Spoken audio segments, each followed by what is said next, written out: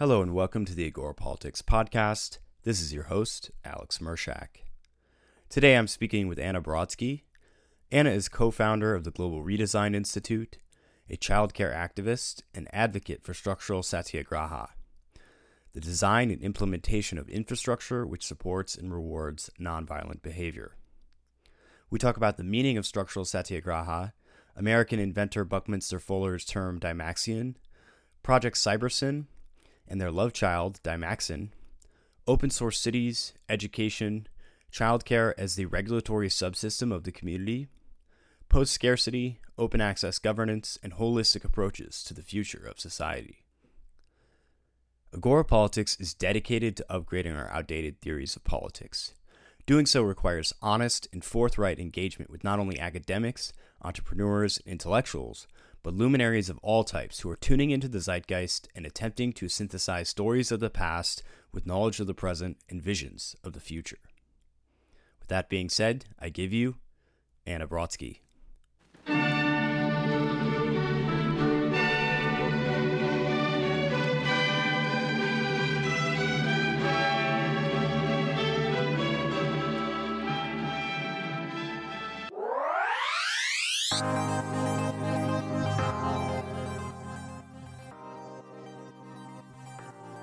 Hello and welcome to the Agorapolitics podcast. This is your host, Alex Mershak. With me today is Anna. Anna, welcome to the show. Hi. Thank you for welcoming me to the show. Thank you for coming on. I appreciate it. And we're going to get into our main topic today, which is your work with the Global Redesign Institute. But first, I wanted to ask you some things a little bit about where this idea came from.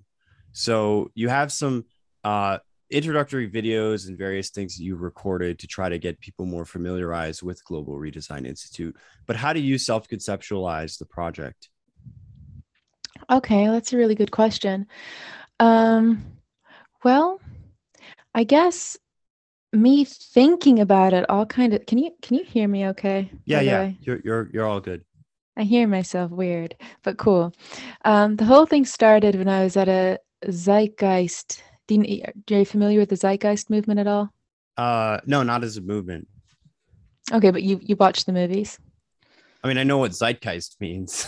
I don't know anything well, else then about it. That's pretty much all you have to know. It's, Okay. It means the spirit of the times, right? Mm-hmm. So I was at an event which was all about kind of moving the spirit of the times towards a higher degree of functionality in terms of public health. And at this event was this activist named Peter Joseph, and he gave a presentation on Project Cybersyn and Stafford Beer. Are you familiar with Project Cybersyn? No, not entirely. I was introduced to it when I was looking into your work, and that's my first time hearing about it.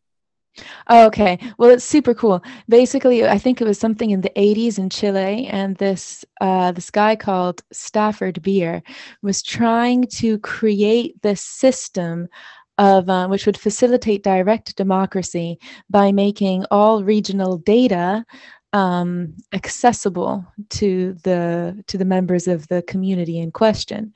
Mm-hmm. And the idea with that would be that then people could vote directly on policy, as opposed to, which I think is called referendums. Am I right? When the people are voting directly on policy, but while also having all of that information to, in that way, give their informed consent instead of the goddamn mess we have today. And so I was very, very interested by that. And that's kind of what got the ball rolling for me. Yeah. Okay. So I wanted to ask you this about this word you have then that's related to Project Cybersyn, which is Dymaxon. Yeah. So this is described as a transitional step on the way to economic emancipation of communities and the liberation of all classes from access inequality and its resulting social problems. Yes. This word is a combination of the words Cybersyn as well as Dymaxion. And Dymaxion is another word which comes from Buckminster Fuller, I believe, which means the dynamic maximum tension.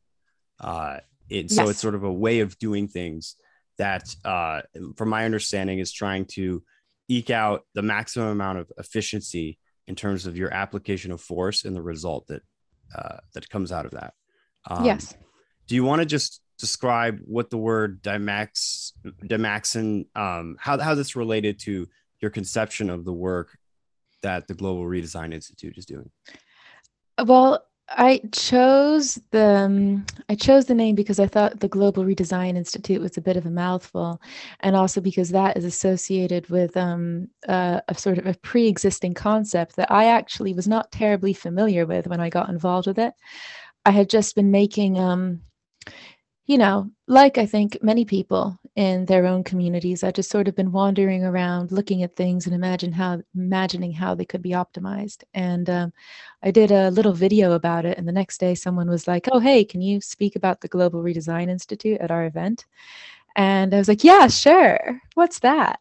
And so I kind of started working on my own kind of understanding of what I thought it could be, and the result is the project that I'm here to talk about today. Um, but then somewhere along the line, I realized that sort of like a previous discourse around the name had already kind of started to happen.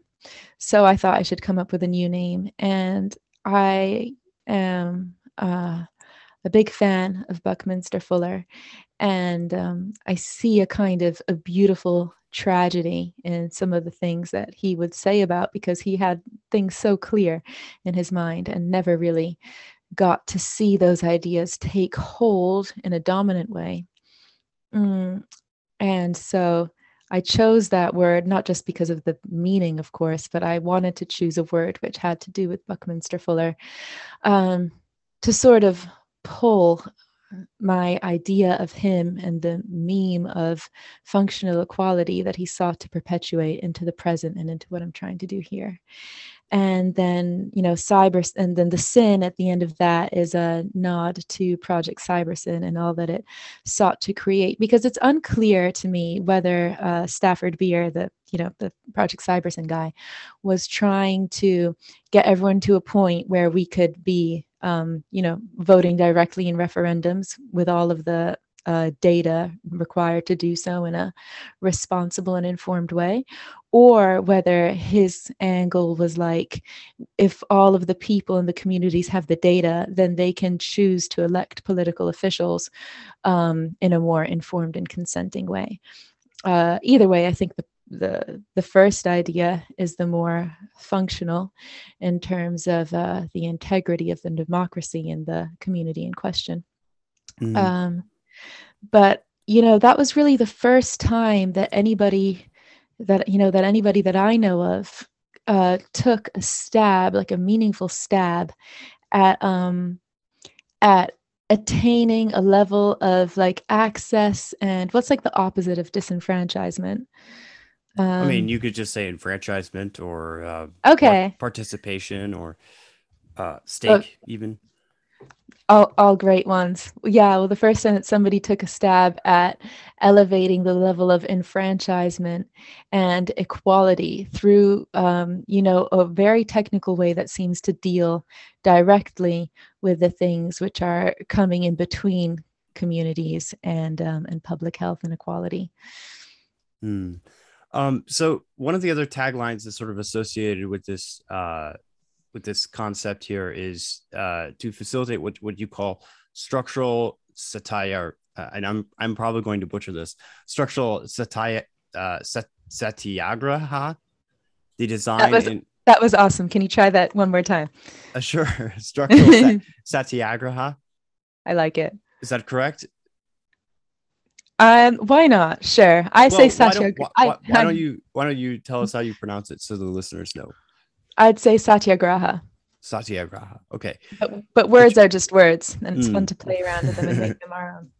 So the design and implementation of infrastructure, which Mhm. supports and rewards nonviolent behavior. What is the connection between nonviolence and its incentivization that you're talking about with structural satyagraha, and the broader goal of the of establishing Dymaxin? I think that's a really great question, and a complex and challenging question. So hopefully I'm going to be as efficient at answering it as I think I'm going to have fun answering it, if that makes sense. So the connection between the two, well, basically Dymaxin is an educational platform is how it would start, which seeks to train communities to kind of step into their power in terms of agency and enfranchisement with regard to the development of the infrastructure which supports the communities. So particularly in an economic sense, where economics means, literally originally derives from the word oikonomia, which is Greek for management of the household. Not like the weird bastardization, which is all like numbers and debt. Like that's not real economics. That's debt economics. That's trash economics. Nobody's interested in that. That shit's obsolete. But so Dymaxin is seeking to economically empower communities, and that's why the idea behind that is all of the regional data being made available. People can then see like what's going where and make choices about, I want okay, well, which method of manufacturing, whatever thing that we as a community decide we need, whatever type of infrastructure it could be, whether it's a waste disposal system, an agricultural system, or an educational system, when we're laying the infrastructure to create these institutions, these things, these features of our economy, where are we going to source our resources from? What is the most regenerative and sustainable practice in which we can that we can use to build, basically, and in this way, we're dealing with the allocation of resources, and with an open source and open access economy where all data is available, most things can be automated. I mean, that's just the reality we live in today. But with the idea of most things being automated and most economic information being open access and open source, we really set the stage for a potentially very egalitarian community with a very high level of public health, because it will be very easy for people within the community who want their community to have a high level of public health to allocate resources in such a way which facilitates that. And it's in the best interest of everybody in the community. And then, so that's why why I coined the term structural satyagraha, because it's the idea of coding nonviolence into an economy. And of course, economy is the foundation of culture. So by nonviolence, then you mean not just the absence of physical violence, but also other forms of economic coercion. Is that correct? Absolutely. I forget who it was, but it was probably Gandhi, because he was the one who invented or who coined the term satyagraha. Because funnily enough, even in Sanskrit, which I think is one of the oldest languages that we have on record as humans, we don't have a word for nonviolence other than the negation of a pre-existing concept. In Sanskrit, we have ahimsa, which is the opposite of himsa. So it just means like no harm, whereas himsa is harm. And when Gandhi was coining the term satyagraha, what that means is the force of truth. So it's not just sort of being passive and submitting, but rather to go forward in a way which elevates the whatever the truth may be in that situation. And that takes into account the idea that the fundamental truth of all people is cooperation, really, because that's what's elevating us to be the best that we can be, to really step into our power as individuals and communities, to attain greatness in a way which also uplifts the planet. When everything's working together, that's the one. When everything's all competitive and shit's falling apart and everything's on fire, that's not the one. that's Mm. not like the ultimate truth of us. Although, a pessimist and perhaps a realist would say that, perhaps that is going to be the truth that we're left with, but it's not the ultimate one. And so I use structural satyagraha because it's this idea of public health, that all that stuff that I just talked about, that's a very high level of public health in the sense of a community, but also in the sense of the global community. So it's the idea of the support and the implementation of infrastructure which upholds public health, and then framing it in that context of nonviolence, the force of truth. It really brings to mind, I don't know if you're familiar with Dr. Pickett's work, who wrote The Spirit Level, but are you?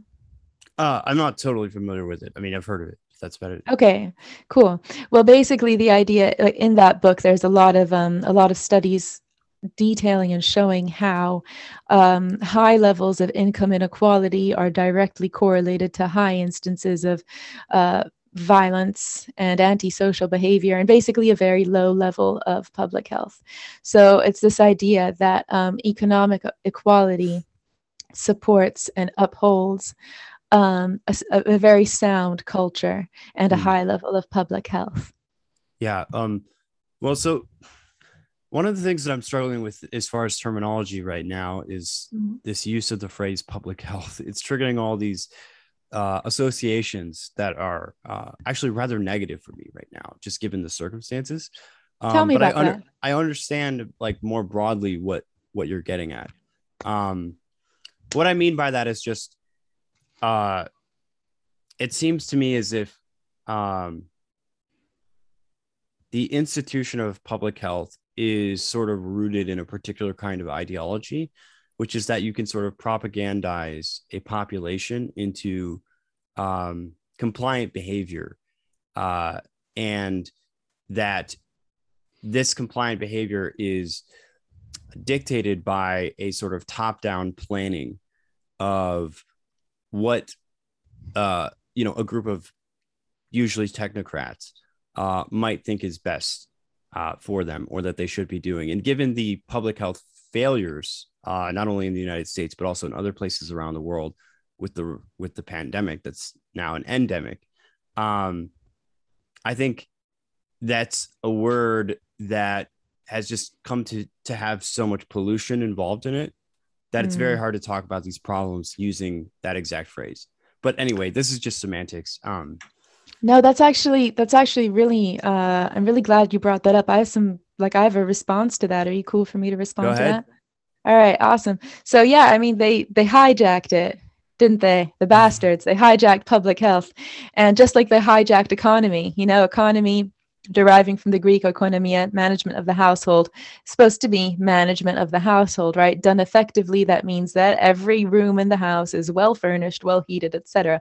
But what have we got? What have we got? We've got a situation where we are depleting the resources from all of the household to over furnish the attic to the point of collapse. So they hijacked that one too. They hijacked democracy. There's Mm. nothing democratic about voting. There's an ambiguity there that we don't have to dive into, but about the process of voting for people who all went to the same school, who've probably never set foot in your neighborhood, and if they did, it was just to get out, throw some trash at a beggar and get back into their limo. And then they're deciding what kind of policies affect your neighborhood. No, that's nonsense. That's trash. That's not democracy. And the same for public health. Public health is something that needs to be determined by the level of satisfaction. And I don't just mean emotional satisfaction, but in terms of needs, human needs being satisfied, being met, of the community. It's not just some abstraction that people can kind of vomit at you, and we have to accept that. So that's nonsense. Mm. And but all that happens when these terms get hijacked for the greater evil is that we have to come up with new ones. And that's fine. That's the kind of beautiful dance of oppression and an uprising of control and domination and liberty. And, that's a beautiful cycle if we can find it in our hearts to enjoy ourselves and not get demoralized and stay creative, which of course is difficult to do when you're locked into a 9 to 5 and, your rent and the livelihoods of your children are on the line. You're stuck in survival mode. It's a lot harder to get into creative mode. But we got to try, right? Yeah, definitely. And, one of the other methods you can use to sort of get around this is reappropriating these terms, right? So by the use of our public health in this discourse right now, we are in a way trying to attempt to remove it from those more negative associations that have laid claim to it, right? Of course, maybe you have positive associations. If you're, for example, working in public health right now, you probably think it's great and that you're doing a good job. And we shouldn't discount the people who are doing honest, good work there. That being said, this is another tool that we can use. There's also reappropriation. I was listening to the Kanye West's new Donda album last night, and one of the tracks on that is named "No Child Left Behind," which of course was a disastrous educational policy implemented by the Bush administration. I don't know about that. Will you tell me about that, please? The policy "No Child Left Behind."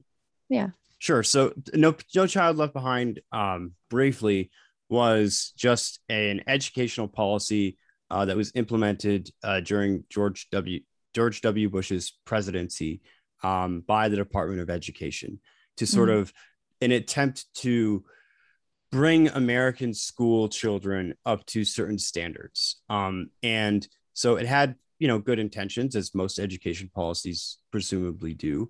Presumably. Yeah. The negative consequence of it, which is why it's not generally regarded as a great policy, is that what happened is this attempt at mass standardization from a centralized point, which is the Federal Department of Education, caused the institution of widespread standardized testing at all levels of grade school curricula. And even though standardized testing is something that I'm generally in favor of at higher levels, like college entrance and going into high school, there are important factors that we can determine through standardized testing. Implementing it developmentally at every single stage of one's educational career is a huge problem, not least because of the fact that children develop at different rates. And so if you're expecting them all at the same age to be performing the same way, then what you can have happening over time is you can have students who maybe would be educationally adequate or sufficient, throughout the average of their educational career, believing at various points that they're inadequate or they're stupid or they're doing not as well as their peers because of the fact that they're on a different developmental trajectory. That is for the time being. All this is, I don't care too much to go into the pros and cons of No Child Left Behind. If you've got an opinion on it, go ahead. I was just reminded last night when I was listening to that song that he had taken this term and he had done this with a number of other things, and ripped it from its original context where it was this, this particular educational program. And then he used it in this song where it wasn't really about that at all. And so you can play this game of sort of reassociating if you reappropriate terms. Okay, yeah, that's a very interesting point. Did you know that, I forget the year it was made, but a kids film. Remember those little trolls that you'd get in Happy Meals? Mm-hmm.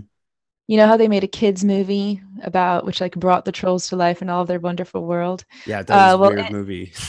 It was a weird movie, very uplifting, and as in the kind of cool psychedelic way that children's movies are becoming over the last decade, I've noticed anyway. But anyway, in the Trolls movie, they have this bit where they're like, no troll left behind. And it's, talking about the community and the solidarity between the trolls. So, that's pretty cool. Just as an aside, I think I'm glad that you brought that up about the standardized testing, because it brings into focus that idea of sameness versus equality. Did you ever see that picture of like, oh, like there are three people and they're all different heights and they're trying to look over a fence to see something happening. And sameness comes along and says, oh, here, look, you can all have the same height block. And of course, it's no good for the shorter people. But then equality comes along and it's like, look, you can have the block which is appropriate to your needs. And something that we can see there is like there does tend to be this confusion, doesn't there, even in 2012, this idea, the confusion of the ideas of sameness and equality. For example, the whole like empowering woman movement that we've seen over the last however many years, that whole like hashtag girl boss, really just seems to be you know giving women the chance to be as ruthless and horrible as people assigned masculine at birth have been forced into that role. And it's like, oh great, now you can be traumatized in this in this masculine way as well. And it's all just different shades of dysfunction, and yet we're calling it equality. So it's no wonder that we have such a that communication has become so difficult. And of course, when communication becomes difficult, it's hard for us to cooperate. Another point that I want to bring up in response to what you said is that idea of testing. And we don't have to get into that right now, actually, maybe because you said you want to talk a bit about education. We can talk about that then. But I have stuff to say about that. Now okay. Okay. Well, so I want to back up a little bit because I think the listeners might feel a little bit lost in the weeds at the moment about what it is that we're exactly talking about. Okay. I want to, before we get super far into like education or testing, I want to kind of establish its relationship to these more general ideas that we started with. And so specifically this idea of Dymaxin, I think, is tightly related to this. So I'll give you some additional context. It's interesting to me that you and I started talking over Twitter, which is the impetus for having this conversation in the first place a few days ago, because over the weekend I was reading Hansi Freinach's The Listening Society, and The Listening Society is actually very closely related in its more generic goals to the purpose of this show. Although Hansi and I come from a very different perspective. Are you familiar with the Listening Society? No, please tell me. Oh, sure. So Hansi Freinach, I believe he's German or Swiss, maybe. He lives in Switzerland. He's in the Swiss Alps. And he wrote this book called The Listening Society. And the basic premise in The Listening Society is that it's hard to totally encapsulate, but it's a broad political theory. And it's a political theory that is basically making the argument that the way to improve quality of life in developed post-industrial nations is to focus on these more subjective qualities of experience that are plaguing our society, right? So basically, if you're thinking about Dymaxin, if you're thinking about the places in which you can have maximum effect for the minimum amount of energy input, in a place like the United States or in Western Europe, where you have these post-industrial societies with information economies and largely service-based economies, there aren't very many places left where you can really influence change in a very dramatic way on the level of, let's say, improving people's economic conditions, right? So you talked earlier about the effect of economic inequality, right? And its deleterious effects on sort of the social fabric. And that's a well-known fact, right? But in some of the places, specifically Hansi Freinach is looking at a lot of the Nordic countries and using them as an example in this book, The Listening Society, of the kind of places that we want to begin to emulate. And in particular, he talks a lot about, and this is why I think it's related to the work that you're doing. He talks a lot about improvements in childcare, improvements along individual developmental pathways, doing things to reduce population level traumas and especially also generally just having a more caring, compassionate, sort of sensitive approach to how we structure society. Everything down from the education level to parenting to how we set people up in their careers and support them through the welfare state later on. Now, Hanzi specifically is coming from, and I think this is partly the European versus American difference. He's a little bit more, I would say, to the left than I would be personally. But while I was reading this book, I was finding a lot of similarity between his ideas and the general project that this show is trying to move people towards, which is more geared towards sort of a psychological and almost spiritual, in some cases, phenomenological approach to transforming society. And I believe that has a lot of closeness to the project that you're working on. And so this is all to summarize for yourself and for the listeners why it is that we're focusing on children and education and childhood development is because when you reach a sufficient level of, let's say, economic security, and now not everybody has that in these places, but a large majority do, there aren't going to be improvements in people's quality of life and in the health and productivity and functioning of adults that are going to be caused by them having more money, for example. And in fact, if they're dysfunctional, having more money might even exacerbate some of those problems because it'll allow them to act out in more extreme ways. All of that is to say that a lot of the vast improvements that could be made need to be made in this more proactive manner. And also, according to Freinak and according to me as well, there needs to be more emphasis on kind of the communal approach to fixing and also preventing some of these problems rather than putting everything, as Americans especially tend to do, on the individual to figure it out for themselves. And I know there should be a question at the end of this. So, oh, no, that's fine. That's fine. I've got stuff to say, like in response, as sure. Inspired by the things you said, unless you want to pose me a direct question as well. I'll just say all of that is to frame the problem, but you can go ahead and respond if you'd like. Thank you. So I appreciate this idea of taking things back to basics. Now, obviously, if you can design out a problem, or, then you can design activity and infrastructure in such a way that the problem gets sort of phased out, becomes obsolete. And when we look at, so this is a word I'm not sure if I've made up or not, but when I use it, so it's the word machinification.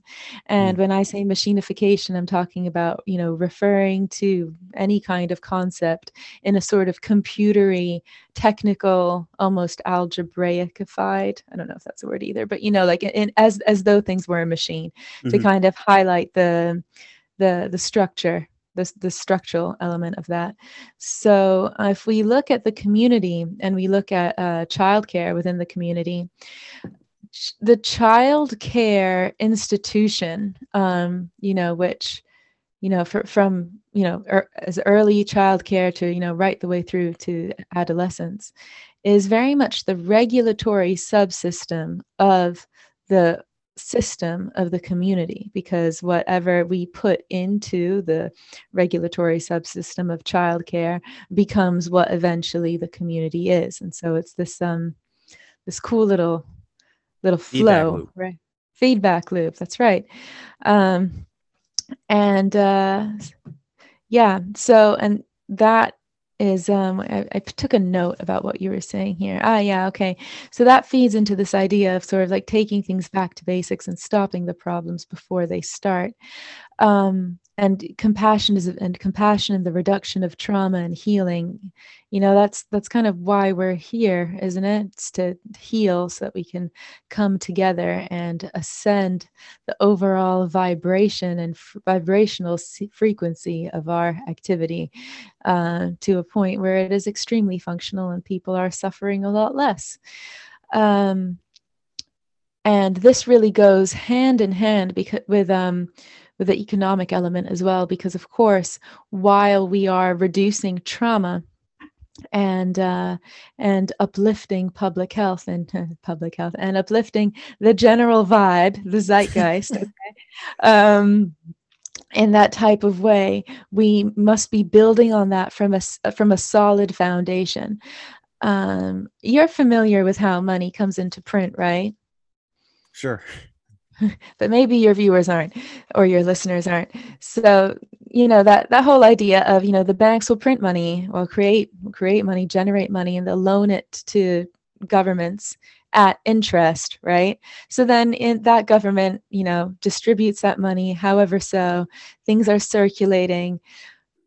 But at the end, because the money's been loaned at interest, more money needs to be returned to the banks than what actually exists.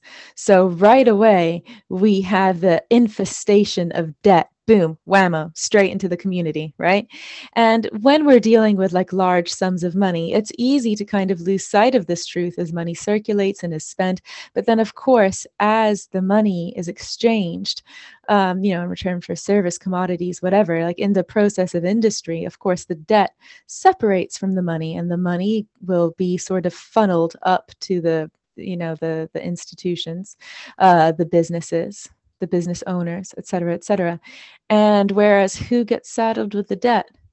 The poor people, right? And then at some point, someone has to default on their loans. It's going to be a poor person. Everybody goes, oh, you should have pulled yourself up by your bootstraps, which, by the way, is a phrase which originated as an expression to refer to something which was impossible, ironically enough. And then, we have this culture of inequality, which greatly undermines, really trying not to say public health here, which greatly undermines the happy, good times and the community as a whole, really, in its ultimate expression of self. And it is like, so, then if we were to kind of look at just being as kind as we possibly could to our kids without addressing one of the worst things that we as a culture are enforcing on our kids, which is economic inequality, I think that would not be a very stable vehicle for improvement, because you see, the discourse of childcare cannot and indeed must not be removed from the discourse of economics. And the same is true vice versa. A child who, even if they go to the best creche, and we can talk about like the shape that education might take post scarcity, which I think would frame this, what I'm saying right now, quite well. But even things being as they are, if a child is going to the best creche, which is an Irish term for preschool, if they're going to the best preschool and they have all of their lovely organic meals, but their parents are stressed out from having to work their 9 to 5, and their neighbors, can't go to a really nice preschool. They're going to a crappy preschool because they're poor. And basically, they're having to witness the effects of income inequality and the destabilizing, really awful effects that has on community satisfaction and the neighborhood in general. All the mistrust, antisocial behavior, income inequality is linked to teen pregnancies, etc. That is still going to be a real scar on the child's psyche, which is why, these two ideas of childcare and of economic equality are really interlinked.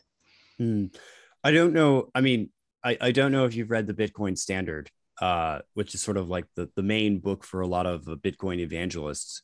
But the Bitcoin Standard actually, oddly enough, deals with this argument, I'd say, in like a very extreme form, where they make the case that the printing of money and the devaluation of currency is itself a kind of toxification of our economic system that leads to all these downward negative effects in society more broadly. And so a huge aspect of keeping the social fabric intact is actually people having trust in the system itself, and in particular in the soundness of the monetary system. And so when you devalue the currency, what you're doing is you're sowing distrust within the society. You're also creating all kinds of perverse incentives, and of course, you're stealing from the taxpayers, essentially, and giving it to various kinds of institutions and people within those institutions who are well positioned to sort of receive that money on the front end, rather than later on when it comes down to them. Well, absolutely. And then sorry, no, I'm interrupting you. Go Go ahead. ahead. No. Are you sure? Yeah. I feel Just say rude. your piece, because I was going to move on to the next topic. Oh, okay, cool. Well, I was going to say, and then what do those institutions and business owners do? They turn around, they buy up prisons, they put the community people, they they put the members of the community in the prisons. They decide what they build on the land that we have to live in. They architecture the maze that we have to run through. And so, yeah, it's, they're really, it's like the opposite of emancipation. It's demancipation, it's oppression. An interesting point, you're talking about how we need to have trust in the monetary system. And of course, something like Bitcoin being decentralized, however much energy, it takes to mine Bitcoin, which I don't know exactly how much it is, but I think it's a lot. But with regard to that whole Bitcoin thing, like as great as it is that it's decentralized, any community in which we are competing for resource access through currency or directly, as opposed to, I think the thing that I talked about at the beginning of our little chat, where we're just dealing directly with the resources. We're like, okay, look, this is our community. Obviously we want everyone to be healthy because we don't want our kids to be traumatized, because we love our kids and we want our community to continue well, right? So let's just figure out what's going to go where. We've got all the data here. Everything is streamlined. Everything is understandable. Most stuff is automated, so we don't have to be in that position of competing to sell our labor for any type of currency or any type of access. And, and the few things which aren't automated, I'm sure I personally would be very happy to volunteer to be that person who every second Tuesday of the month goes up and tunes up the machine, if that meant that, we could live in a state of relative abundance. So I think, as great as Bitcoin is and as wonderful as blockchain is, and I think as very useful as blockchain has the potential to be in such a economic setting as the one that I just described, I think any situation in which we have currency and we're outside of like casinos and games and stuff like that, where we're kind of like in that way gamifying a competitive element and trying to put that in between people and what they need, especially when it's completely unnecessary given the tools at our disposal. I think that throws a spanner in the works, and it is very, very problematic because it doesn't address then the issue of systemic inequality, which is the sort of underpinning issue, which then, very much stands to undermine the integrity of any community. Well, so then my question for you then would be, well, it's not obvious to me that we're at the stage of post scarcity as you're describing it right now, right? So there are scarce resources. And in fact, due to natural, like even outside of competition for like status or, who you would like to be life partners with, mates and things like that, which is also inherently scarce, right? There is this other issue of natural resources themselves being scarce, which are needed for particular purposes, or even something as basic as, where you live, right? Real estate is scarce because there can only be one, building or one house, on this particular plot of land. And if I own this particular plot of land, and this is where I stay, and this is where my family dwells, well, that means that someone else's family, it can't be there. And so there are classes of things which, despite all of our transition to an information economy, and despite any amount of innovation in the space of automation that takes place, are going to be scarce no matter what. And so this is actually a good place of disagreement for us, because I don't see that we're anywhere close to what you're describing. But I would be wonderfully interested in knowing what you see as sort of some of the pathways that we might move that way. Oh, awesome. That's a great question too. So you're talking about sort of a natural competition, like competition for like sexual selection or sexual selection, like the Snoop Dogg song. Damn, I can't talk today. yeah, sexual selection, or, like, where are we going to build what, et cetera, et cetera. That's kind of these are issues that any community is going to face, right? Even, like, if you imagine, like, the ultimate post scarcity community where everybody's all blissed out and happy and enjoying themselves and painting pictures and frolicking in the fields with their children, etc., you're still going to have an element of competition, right? And I think that that's just something that everybody's just kind of got to deal with, right? And I think the important thing is to be able to be dynamic when it comes to that. I envision, for example, something to deal with that is if you had an app on your phone. And, and again, we have a situation now where all of the regional data is being collected, which is the situation that we have right now, right? Almost all data on all things is being collected, but except for where is that going? Is that then being open access to the members of the community? No. Is it getting hoarded and then sold off to different agencies and companies so they can better learn how to market to us? Yes. The latter is very problematic. However, a good thing about that is that the kind of the infrastructure is there. It just needs to be redistributed. And then we have an interesting conundrum of privacy where, actually this reality that we share has been post-privacy for a very long time. But what it has not been is post-privatization and post-privatized data. So we're operating under this illusion of privacy where we can hide some of our personal information from Jeannie next door, but the NSA, they know us better than our own mom, right? But with that infrastructure already in place of data that being collected, and with then a move towards post scarcity to have that data being redistributed so that it's open access. First of all, it does two things, probably does more than two things, but there are two things that it does that I want to talk about. So one is that it really strongly puts the impetus on the community to come together and protect each other, because obviously if all data is because it's already being logged. So now the question is what to do with it. Do we continue letting certain corporations hoard it, or do we let it be free, let it fly free? And if we do the latter, which we're at that crossroads now where we have to choose, then it does raise questions of, like, what about the perverts who want to track your kid's route to school, etc. And what it brings into question then is this idea of the attachment village, a term coined, I believe, by Gordon Neufeld, who's a very good psychologist. This idea where a child's the people within a child's community, the people with whom a child are bonded to, are also bonded to each other. And in that way, they are communicating with each other. Like, oh, I just saw so-and-so leave school. So, you can expect him home in X amount of time. And on the way home, he says hi to his neighbor, and the neighbor is like, okay, watching out for you. I've got your back, that kind of thing. And obviously this atmosphere of cooperation greatly reduces the splintering effect that growing up tends to have on children in this modern age, wherein there's the advent of peer orientation.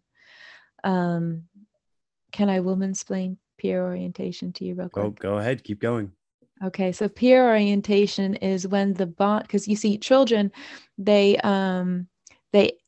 mold their behavior around the behavior, or, like, sort of they emulate the behavior of the person with whom their bond of attachment is the strongest.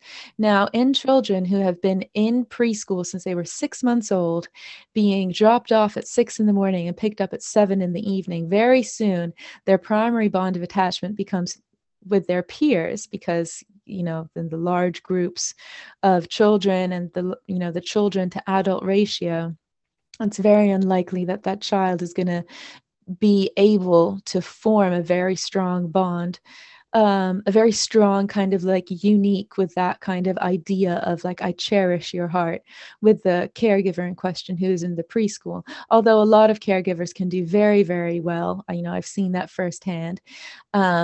there's just at the moment, there's not, especially here in Ireland, which is where my experience is of childcare, there's not an adequate adult to child ratio. And so what these children end up doing, they want to give you their heart. They want to be loved. They want to be accepted and validated. And they start trying to give their heart to their peers. And a little 5 or 4-year-old is just as likely to say, I love you, as I hate you. You're not my friend. I don't like your shoes. And then, they'll forget about it the next day, but the hurt really cuts deep for these children. And so, that is a source of trauma. But even without that, we have the situation where these peers forming these, these groups of young people forming these very strong bonds of each other, these kind of self-referential bonds where they start copying each other's behavior, keeps them in this loop, in this feedback loop of immature behavior, and kind of breaks off the traditionally vertical transmission of culture, and makes culture then be a phenomenon which happens kind of in these isolated generational pockets between the youths and the companies which then market to them, making them very easy prey to be manipulated. Which is not to say that there are values that our ancestors had that don't need to just be forgotten, but preferably not forgotten, preferably learned from, understood, and then perhaps built upon or transcended. And certainly not, imposed by distant corporations. No, absolutely. And then what was the other thing you were saying about I forget. I had another point, but I forgot what it was. I wanted to talk about plots of land. Did I already do that when you were talking about competition and stuff like that? I mean, you briefly Is that addressed a few points ago? Natural competition and the sort of, inherent scarcity to certain kinds of resources and access.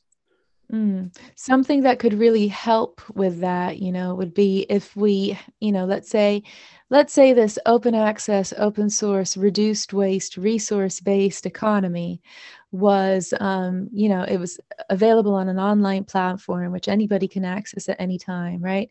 So, you can have like things like maps of the region in question that you live in with all of these little different points. This resource was sourced from here. Here is your local tool library, and the tools came from here, here, and here. This tool library is also a maker space, and the energy used to power that, and the types of tools used here are this, that, and this. Are we happy with this as a community? Do we want to have a meeting to discuss this? Blah, blah, blah. And then you could potentially have something like on your phone, where you hold up your phone to this great big plot of land that you want to build on. You hold it up, you scan that plot of land, scan it into your Global Redesign Institute, Dymaxon, whatever the heck it's going to be called, app. And you see, well, who else is interested in building on this plot of land now? 3 neighbors are also interested. So then what do? You go with them, you meet up, you converse, and you figure it out. And I think, in this, we've become so, what's the word? Dependent in a sense, not everybody obviously, but generally there's the sense of we need the government to tell us what to do, we need the boss to tell us what to do, and before that we need the teacher to tell us what to do, which is actually very counter to having a creative experience of learning. But that's we can circle back to that, as you Americans say. But because we get so dependent on this idea of being told what to do, the idea of just like, oh, well, we all want to build on this plot of land, so we'll meet up and figure it out. Let the chips fall where they may. Maybe you don't end up getting to build on that plot of land because your other neighbor has a more compelling reason to do so.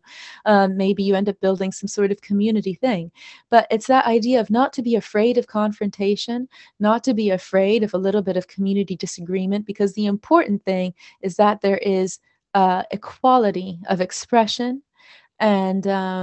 and that things are getting to where they need to go in terms of the reduction of poverty and the issue of resource access, etc.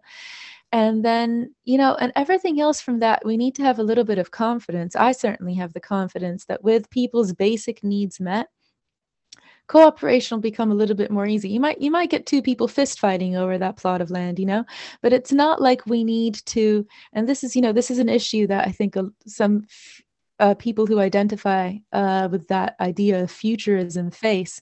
We don't need to design everything to a T. Oh, what's going to happen when people disagree? Well, here's my 5-point plan of how we're going to manage conflict. And, and there's this, that, and the other. And oh, there's going to be a reconditioning center for anyone who's anti. Like, no, just chill out, lay the foundation for what needs to happen. It's very clear. Just get things going where they need to have a equality oriented resource economy that's optimized towards nonviolence, equality, repeating myself. And then from there, let the people in those communities figure stuff out for themselves, because people aren't stupid. People are disenfranchised, people are traumatized, people are locked into survival mode.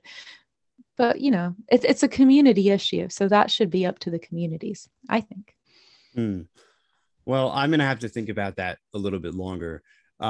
Because that, then you're getting into issues of like governance and, private property and how exactly all of that gets sorted out. And, there are lots of experiments that go on with that, but there are also, I would say, naturally evolved systems for managing some of those things. One example of that would be like the tort system, for example, which is, the system of English common law was developed in a very naturalistic way, and sort of had a kind of natural evolution to it. And so that's actually a good example of a not top-down thing, of a sort of bottom-up process, a historical process, and one that's, grounded in a particular legal tradition, but still.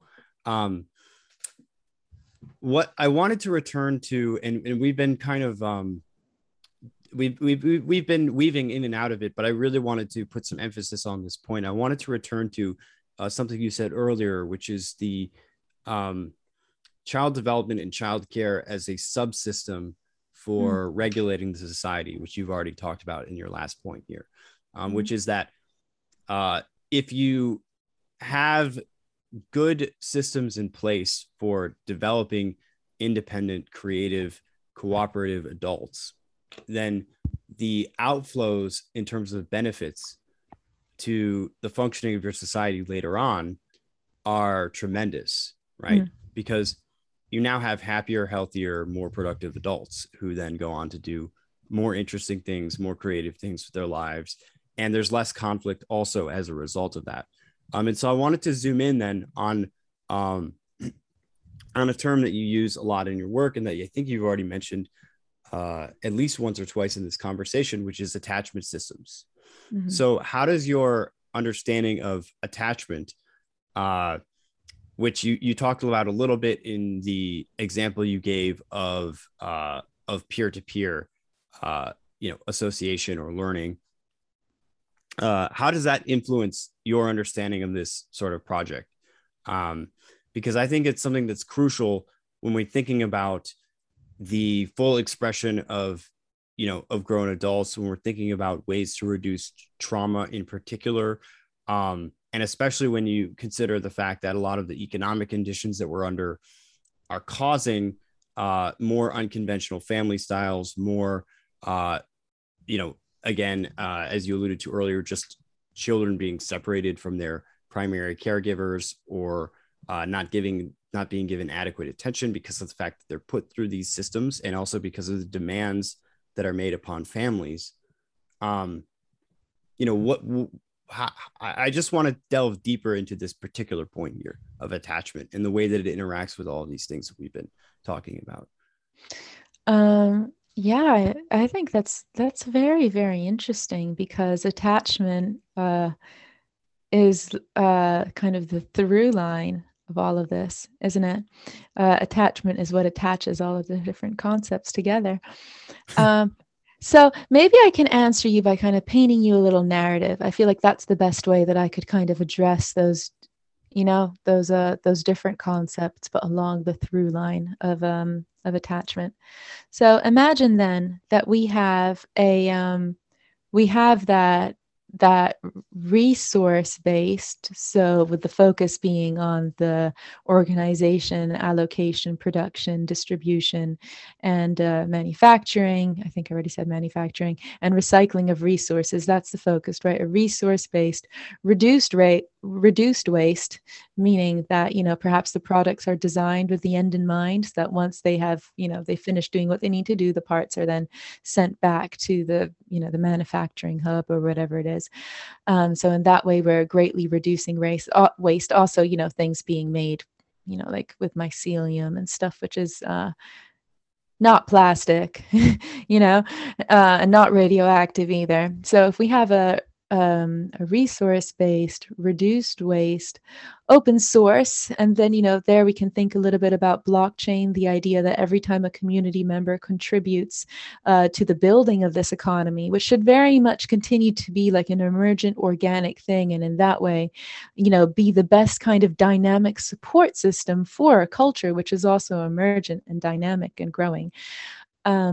So, and with blockchain, if people are kind of contributing to that and helping things grow, then we can always kind of cut back and say, oh, well, where did this idea come in and how has it been influenced since then? So open source, so resource-based, reduced waste, open source, open access, which we've talked about already, all of the regional data being made available for the people who live in the region so that they can give their informed consent as to policy, etc.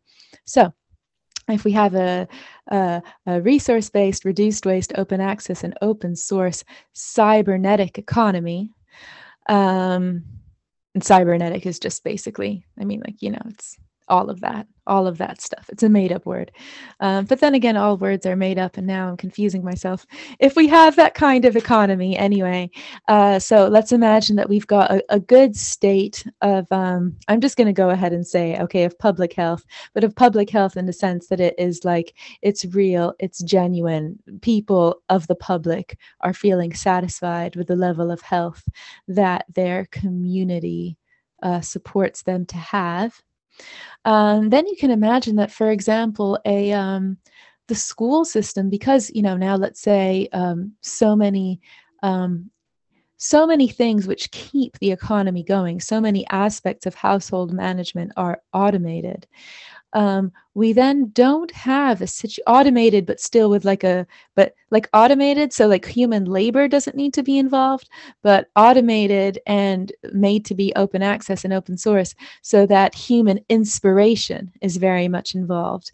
And I mean, if you've ever seen a painting that was painted by somebody who was stressed out about not meeting their deadline and not getting to feed their kid, and a painting that was painted by somebody who felt beautifully inspired and motivated out of love, you can get the idea of the different types of communities that we're talking about here. One that relies on human labor, human fear-based labor, and human inspiration. So because parents now are largely free of that daily grind, there's not really any need to keep the school as a little unit where the children are kind of left and taught at, which we can touch, because I've been kind of tiptoeing around that idea, but that has more to do with we can go back to that anyway. So there's no real need to kind of relegate or push the whole education system into a little building and have that be where children are raised to be productive members of the labor force. Instead, what we want to do in this inspiration, cooperation driven community is to open up the school so that the school becomes the community, and in that way open up the community so it is inviting to the young people. So you could maybe have in your local tool library, there's a maker space where children can go and make stuff and learn about how stuff is made in their community. The local horticultural hub has got community gardens where children can go and, speak with the different people who live in the garden. There's going to be plenty of activities there waiting to engage them. You can have centers of science, centers of art, basically whatever you can imagine being part of a healthy community. Should then be welcoming and opening for children and young people to step into that, and in that way step into their community and start to learn how to step into their power as an active neighbor in the neighborhood. And this is what, this is where we come into attachment, where the attachment bonds, instead of being like fragmented in the state of systemically manufactured competition as enforced by having any kind of monetary system at all. And then, and everything arising from there, we have the children are sectioned off over here, the parents are sectioned off over here, the aunts and uncles are sectioned off over here. Everything is all kind of like disparate. We have this attachment village, and at this point we can have a greater level of community satisfaction. And then what have I put over here? Yeah, well, and then here we can come back to this thing that I've been wanting to bring up for a minute, which is this idea of learning versus teaching. When children are in school and they are being taught, a lot of the time, there's this situation in which they are not, like, they're being taught stuff, sure, and that's great, but these lessons in science and maths and art and music are all kind of coming hand in hand with this idea of submitting to authority. And as I think it was Doris Lessing who said, at the moment, I think, okay, I don't remember the quote 100%, but she basically said something like, what should be said to every school-age child and repeated often so that they don't forget, is that at the moment we do not have a system of education which is not also a system of indoctrination. And this is to be expected when we need young people to grow up and become part of the labor force. However, if we want young people to grow up and become part of the inspiration force, it would make so much more sense then to have a situation in which they are, like I said, invited into the community. You'd still have like gym halls and like special labs, which were prepared to, uphold the health and safety regulation standards for them to mess around with Bunsen burners and stuff like that. But can you imagine like a city or like a community, a neighborhood, which is basically transformed into a university campus, but for kids of all ages? And in that way, the family, like the organic pace of the family is upheld because, I mean, as a mom, there have been so many times when like my kid is having an emotional breakdown over not being able to have like an extra whatever with her breakfast. Okay, she doesn't actually have emotional breakdowns. Okay, full disclosure, I'm not an awful parent, but like something is happening. She needs something to be dealt with. And I have to choose between, well, you have to get out the door, otherwise you're going to be late for school, or being like, okay, sweetheart, let's talk about it. What is your unmet need right now? So in a situation in which, the school kind of opened up and kind of like the seeds of education and inspiration, instead of all kind of being crammed into this one plot of an educational system, institution, they're scattered across the community. And then that way they're informing the development of the community as well, and reminding everyone in the community about how much we need to orient our community to the support of the emerging future community, which is our children. And in that kind of situation, a kid, say an 8-year-old kid, could be like, okay, tomorrow I want to have a bit of a chill morning, just hanging out, playing with my dolls.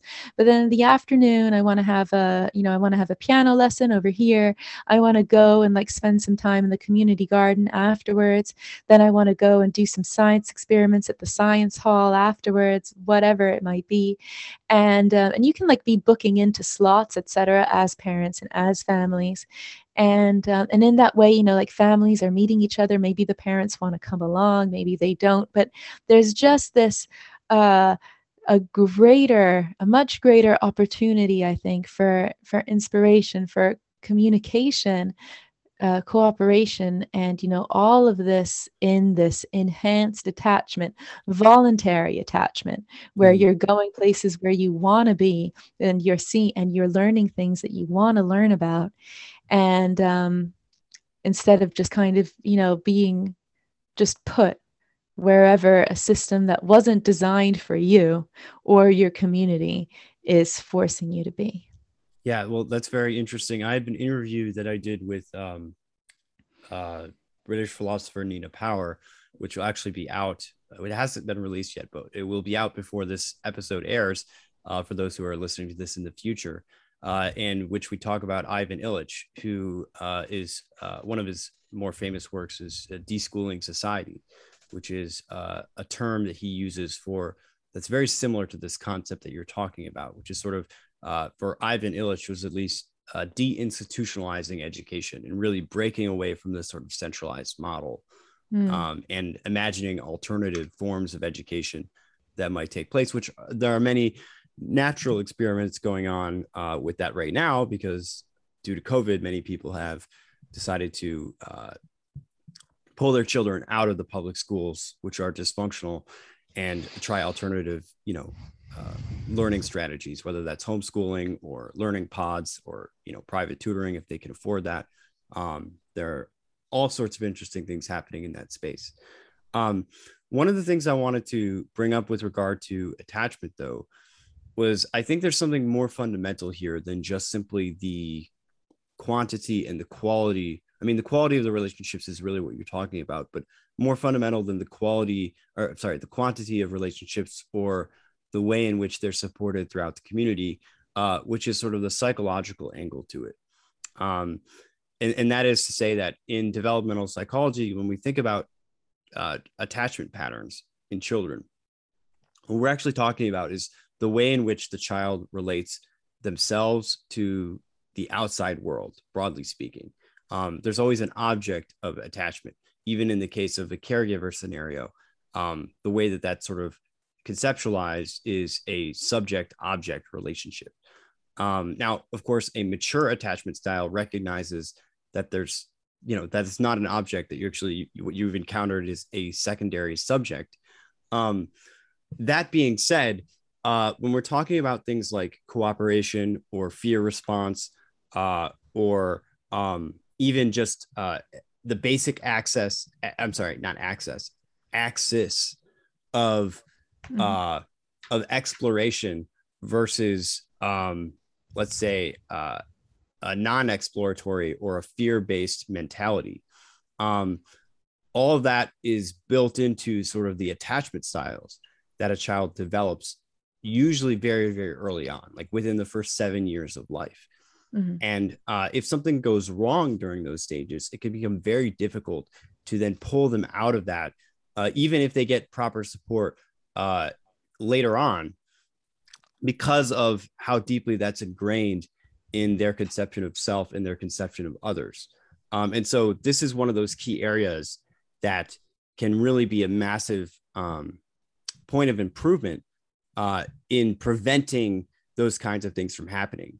Because when you look at, say, things like aggression, or you look at uncooperative behavior, all these things that we sort of view as antisocial, a lot of those are grounded in a sort of dysfunctional attachment style, which gets developed, unfortunately, very early on, when there's very minimal control by the child themselves over how these things play out.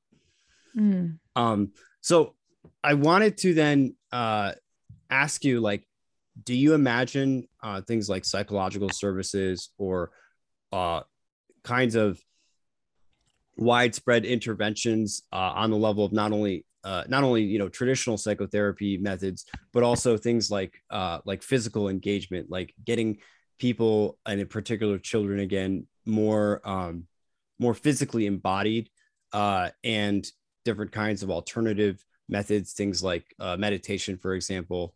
Would these be all sort of involved in the kind of planning or the formation of this educational curriculum that you are imagining would go along with this sort of rearrangement of society? Oh, cool. Well, when I imagine the rearrangement of society, I kind of stop at imagining, at trying to set a good foundation for then society to go forth and do its own thing. And within that, I've got all sorts of my own ideas about like what the optimum thing would be.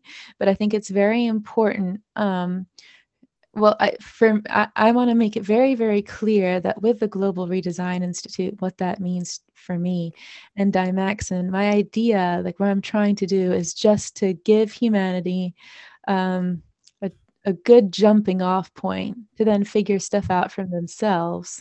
Well, for itself, for people to figure stuff out for themselves. and then sort of let the chips fall where they may, because I think the end is pre-existent in the means. And if you want to have that's a Martin Luther King quote, if you want to have a situation, a future in which there is a high degree of liberty, it needs to arise. It needs to arise as freely as possible. So that's just my little disclaimer. Okay, now, what was the word that you said? It wasn't a syllabus, but you used a similar kind of word It's a just there, like syllabus. not a Uh, syllabus, but you're like a curriculum, oh, okay. right? I don't know if that's a similar word, but I associate the two. So yeah, and you were saying about, I think absolutely, yeah, like a meditation, yoga, and connection with nature should all be, very uh, should all factor in very greatly in a child's development. Absolutely. Yeah, of course. And, the degree to which that needs to happen will be specific to each and every child, but certainly, it's my personal dream to open up a school one day. I'm a couple of qualifications away from doing that, but I'm on my way to having all of those qualifications to then not be able to do it because I can't afford it. No, sorry, that's negative self-talk. The dream is there, and the dream is that I'd open up my own school, and it would be like half just like regular school, right? So like just like a creche. Sorry, like a preschool. It would probably be a preschool, and then you'd have but it'd also be a rescue farm, and like lessons would be outdoors as much as possible. You'd have like like lesson time allocated to just freestyling out in the nature, getting your hands dirty, seeing what you wanted to come up with, but always with um a general kind of support from the facilitators. It wouldn't just because children, there's some, I can't reference the study now, but there have been studies done in which it showed that children, when becoming bored, they revert to sadistic aggression. um, so I know I'm not talking about just all like sending the kids out into a field and be like, see you later, kids, enjoy being free. Because I think that can be very problematic, not least because of that idea of peer orientation. In order to develop secure and functional attachment styles, a very important thing which is needed for that is guidance. So whereas when it comes to learning how to paint a picture, or learning how to I don't know, how to write, or even developing a relationship with maths and numbers, in science, it's very important to kind of you know like allow the child to make that discovery process there, so they can have all of that positive creative association with it, and then in that way really do justice to the genius that we're all imbued with as children, that willingness to try doing things differently. I haven't met a single child in my whole experience of working with children. I've never met a single child who was not in some way a creative genius, just by virtue of wanting to experiment and do things a little bit differently and getting all weird and silly with it, right? um, but when it comes to the development of attachment style, how we communicate with each other, it's very important that there is uh, a like a wise, empathetic, non-violent, in the sense of like force of truth. Obviously, it goes without saying we don't want to be hitting our kids, but more than that, we want to be coming at them with respect. We want to be tailoring our communication specifically to meet the needs of the individual in question, so that they feel seen and understood and listened to and appreciated.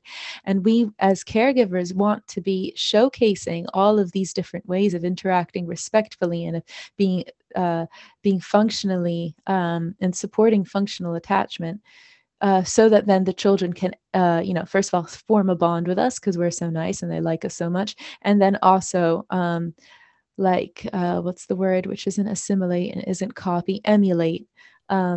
Emulate our behaviors, because children who have kind of been left to their own devices amongst their peers a little bit too much and become peer oriented are more likely, I can't reference the study, but there is one, and I think you can find it if you go to, I think, the psychologist Gordon Neufeld's website, or maybe even Dr. Gabor Mate has done some stuff about this as well.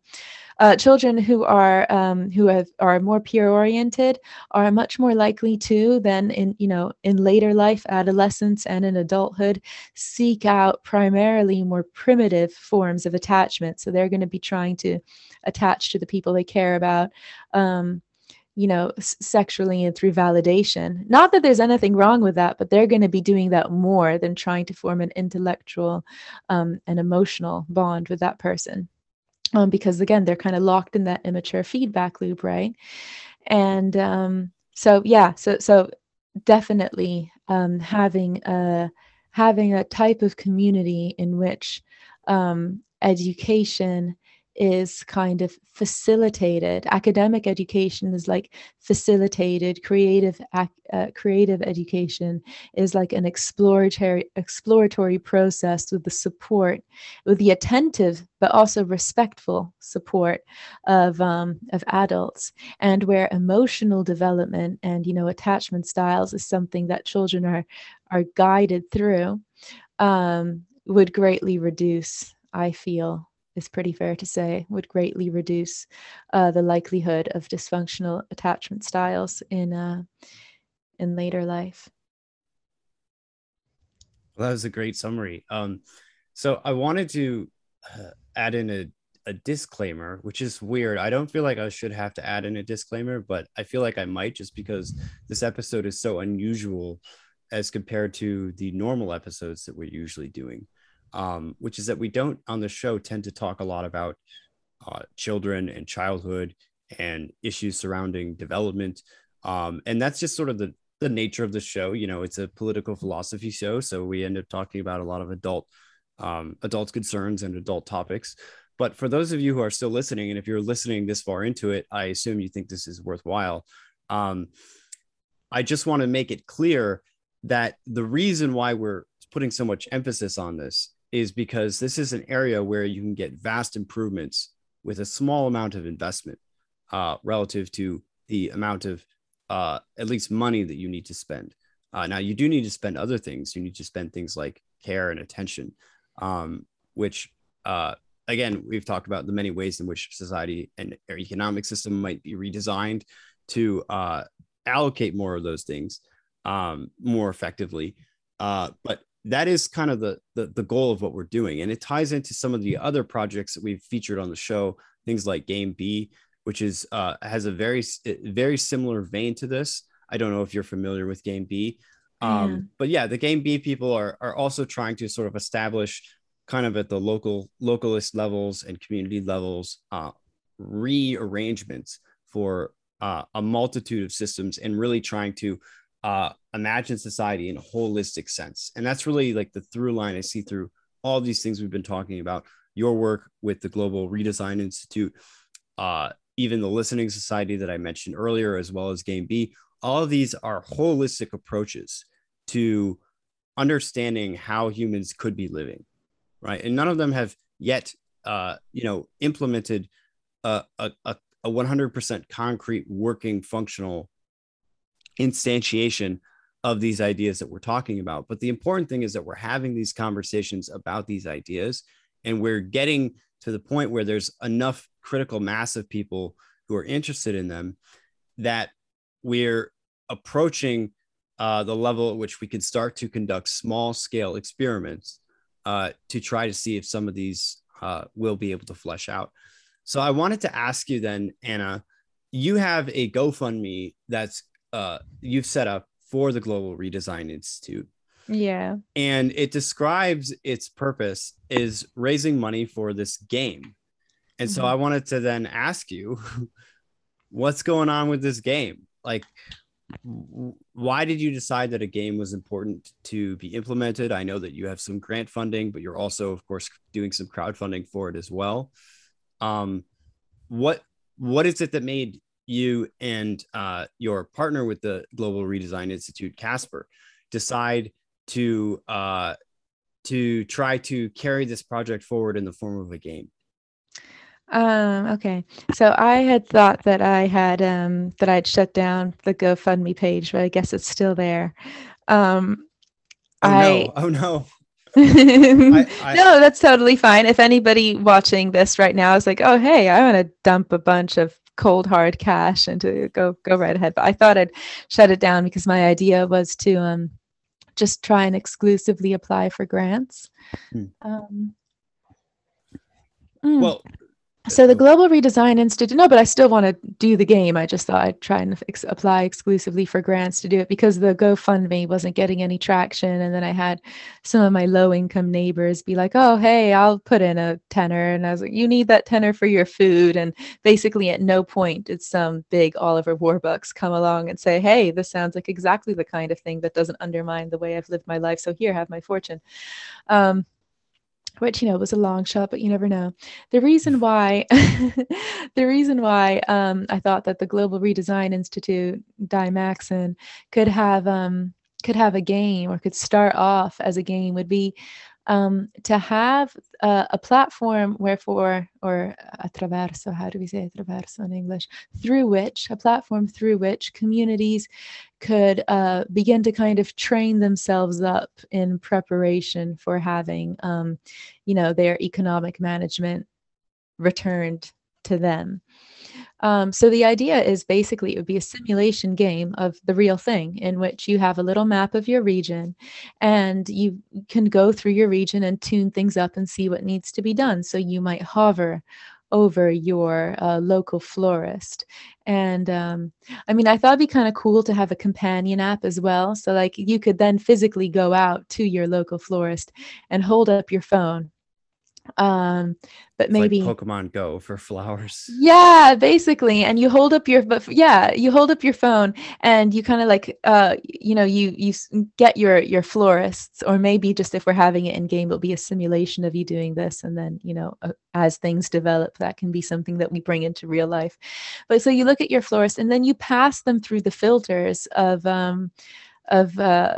functional criteria. So, like, how in Snapchat you have like a cute dog face filter, but you also have like a flower princess filter. I don't personally have Snapchat, but I hear that's what's going on with the Snapchat, right? So then you would have like a sustainability filter, a regenerativity filter. Oh gosh, I don't know. Things being locally sourced filter. And you could pass whatever institution it is that you're looking at through all of these filters and see what comes out the other side. Now, this is something that I really like, right? Even if the thing, first of all, you can choose which filters you pass it through. You can be like, regenerativity filter, screw that. We'll just stick with sustainability, right? And or you could pass it through all the filters. And if you don't like what comes out the other side in game, you can just say, screw it, I'm going to freestyle. While you're in game and you're looking at, oh, where am I going to build, et cetera, et cetera. You're going to have like a little guy like Clippy, remember from Microsoft Word? Hey, it looks like you're trying to build a Center for Disease Control. Do you want help? And if you say yes, it can be like, okay, well, these are the materials which are locally available. These are the materials which are most structurally sound. These are the different types of ways that you could build the building in order for it to be most environmentally resistant, sustainable, et cetera, whatever, right? And you can be like, okay, thanks. I'll take this bit of that advice, this bit of this advice. I don't want to get the most optimum here because I like the look of this one more here. Or you can be like, screw you, Clippy. I know what I'm doing. Thank you very much. And the designs, which your saved work basically is going to then be sent back to the servers via blockchain and then uploaded in real time onto a continuously updated map of the region in question. And then this is where the multiplayer element comes in, and other people who are playing this, I like the idea of every region in the world having a version of this to play and to kind of train up with. So anyway, so other people in your region who are also playing the game can like go into your map just to view it and be like, oh, hey, this is pretty cool. They can offer you to collaborate, and then you open up your own map together and you start building stuff like that together. And in that way, it's training communities to kind of, to step into their own power as proactive members of a neighborhood. And what I like about it is that if you follow all of the criteria and you do exactly what Clippy tells you to do, you're learning, right? You're learning about this, that, and the other. And that prepares you well for when we roll out Dymaxon, the the economy app, right? And at some point in the future, when everybody gets on board and the military are like, we're not going to bomb this. Um, but then if you just decide to totally freestyle it, and if at the end of it your design is well liked by the community, then it still gets uploaded, onto the continuously updated map. And in this way, we're really facilitating at a design level. We're really facilitating true democracy, where you're not beyond just voting on pre-established referendums or even on community-decided referendums. We're uplifting the creative power of the individual. I think it was Tim somebody who said that design is too important to be left to the experts. And I wholeheartedly agree. So yeah, we're uplifting like the creative agency of the individual for the sake of the community. And that's the part of it that I'm most passionate about. What do you think is the future of the Global Redesign Institute? See, I have a pessimistic streak. But I guess you're saying, like, what would I like the future of the Global Redesign Institute to be? Or where do you see it headed? Either or. Okay, gosh. Well, if I quell my the aspects of my disposition which are pessimistic, I would like to say that, everybody it'll be taken up, the game will be distributed in a few communities to start with. It will generally uplift the zeitgeist in terms of the regions in question, in terms of creative and dynamic engagement in their own management, and generate the sense of empowerment, whereupon then it can be developed into, all regional data will be like let's say, I'd like to say, maybe governments are like, you know what, it's been great being a bunch of gosh darn pirates and depleting the Earth's resources, but it's not sustainable. So here, have your data back, right? And then so we can get the data required to bring the Global Redesign Institute into the real world as a means of economic management for communities, by communities. Mm-hmm. And then, I would expect then for that to give rise to the various elements of a happy culture that we've already discussed.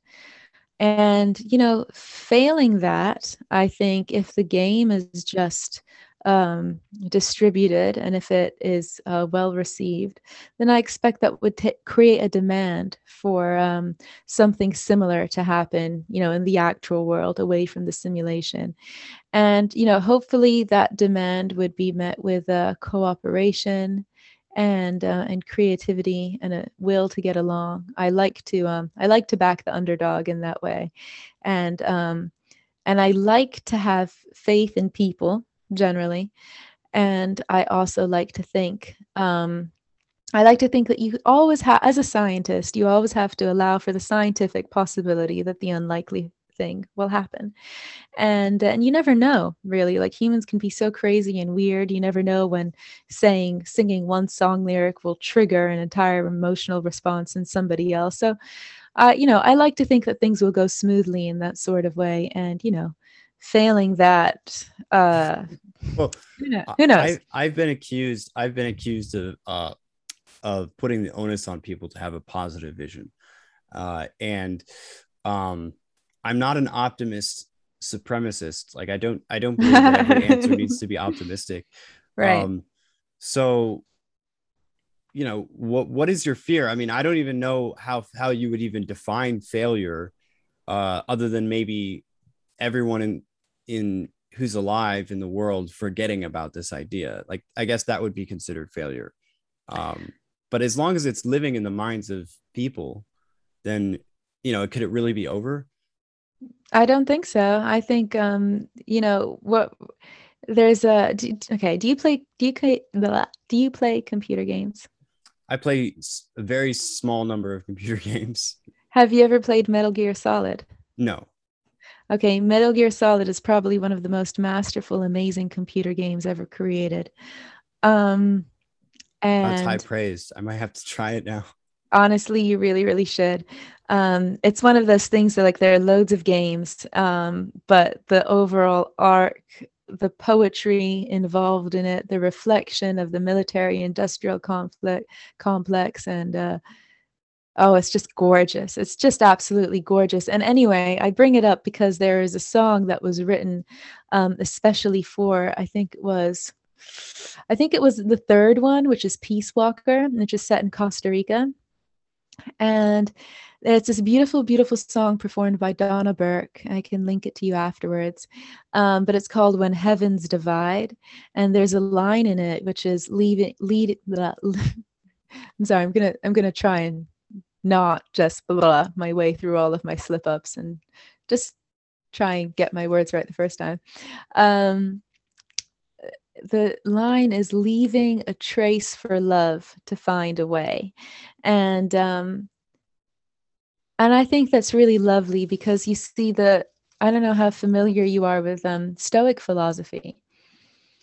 Yeah, Yeah, I'm, so I'm familiar with Stoicism. you know that idea of like all that the Stoic can really seek to do is to aim the arrow straight and true, and whether or not it hits the target is very much subject to the winds of chance, or whether somebody jumps in the way at the last minute or whatever.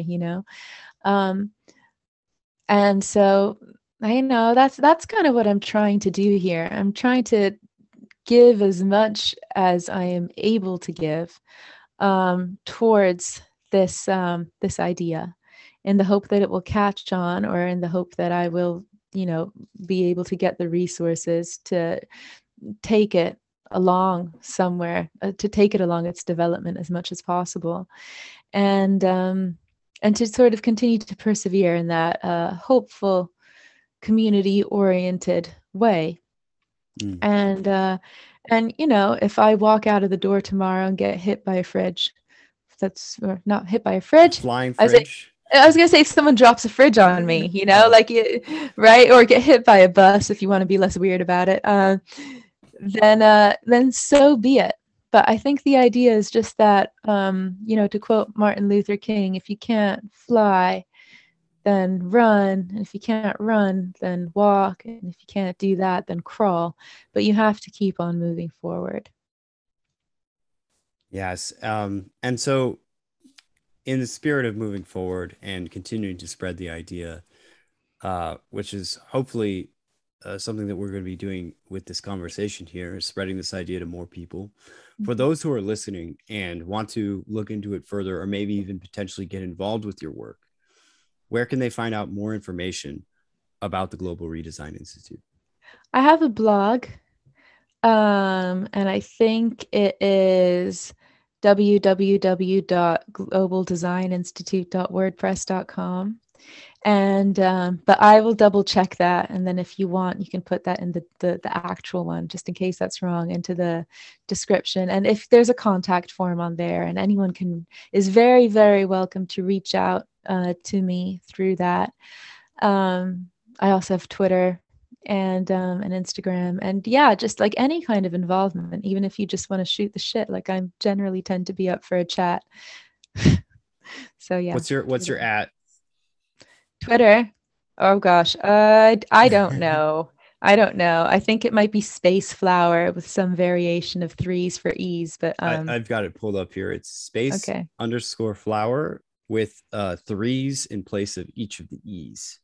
Yes, So, so for that's those of you who are looking, she might be hard to find on Twitter otherwise. So, anyway, I wanted to just get the ad in there. Thank you. Well, Anna, this has been an absolute pleasure. Thank Likewise. you so much for coming on the show. I really appreciate you taking the time to speak with me today and to tell everyone about your project. I'm always interested in interviewing people who have interesting projects, interesting ideas going on for the future of society. And yeah, this has been a great time. Thank you. I've had a wonderful time as well. I really appreciate it. I hope you have a good day. You as well.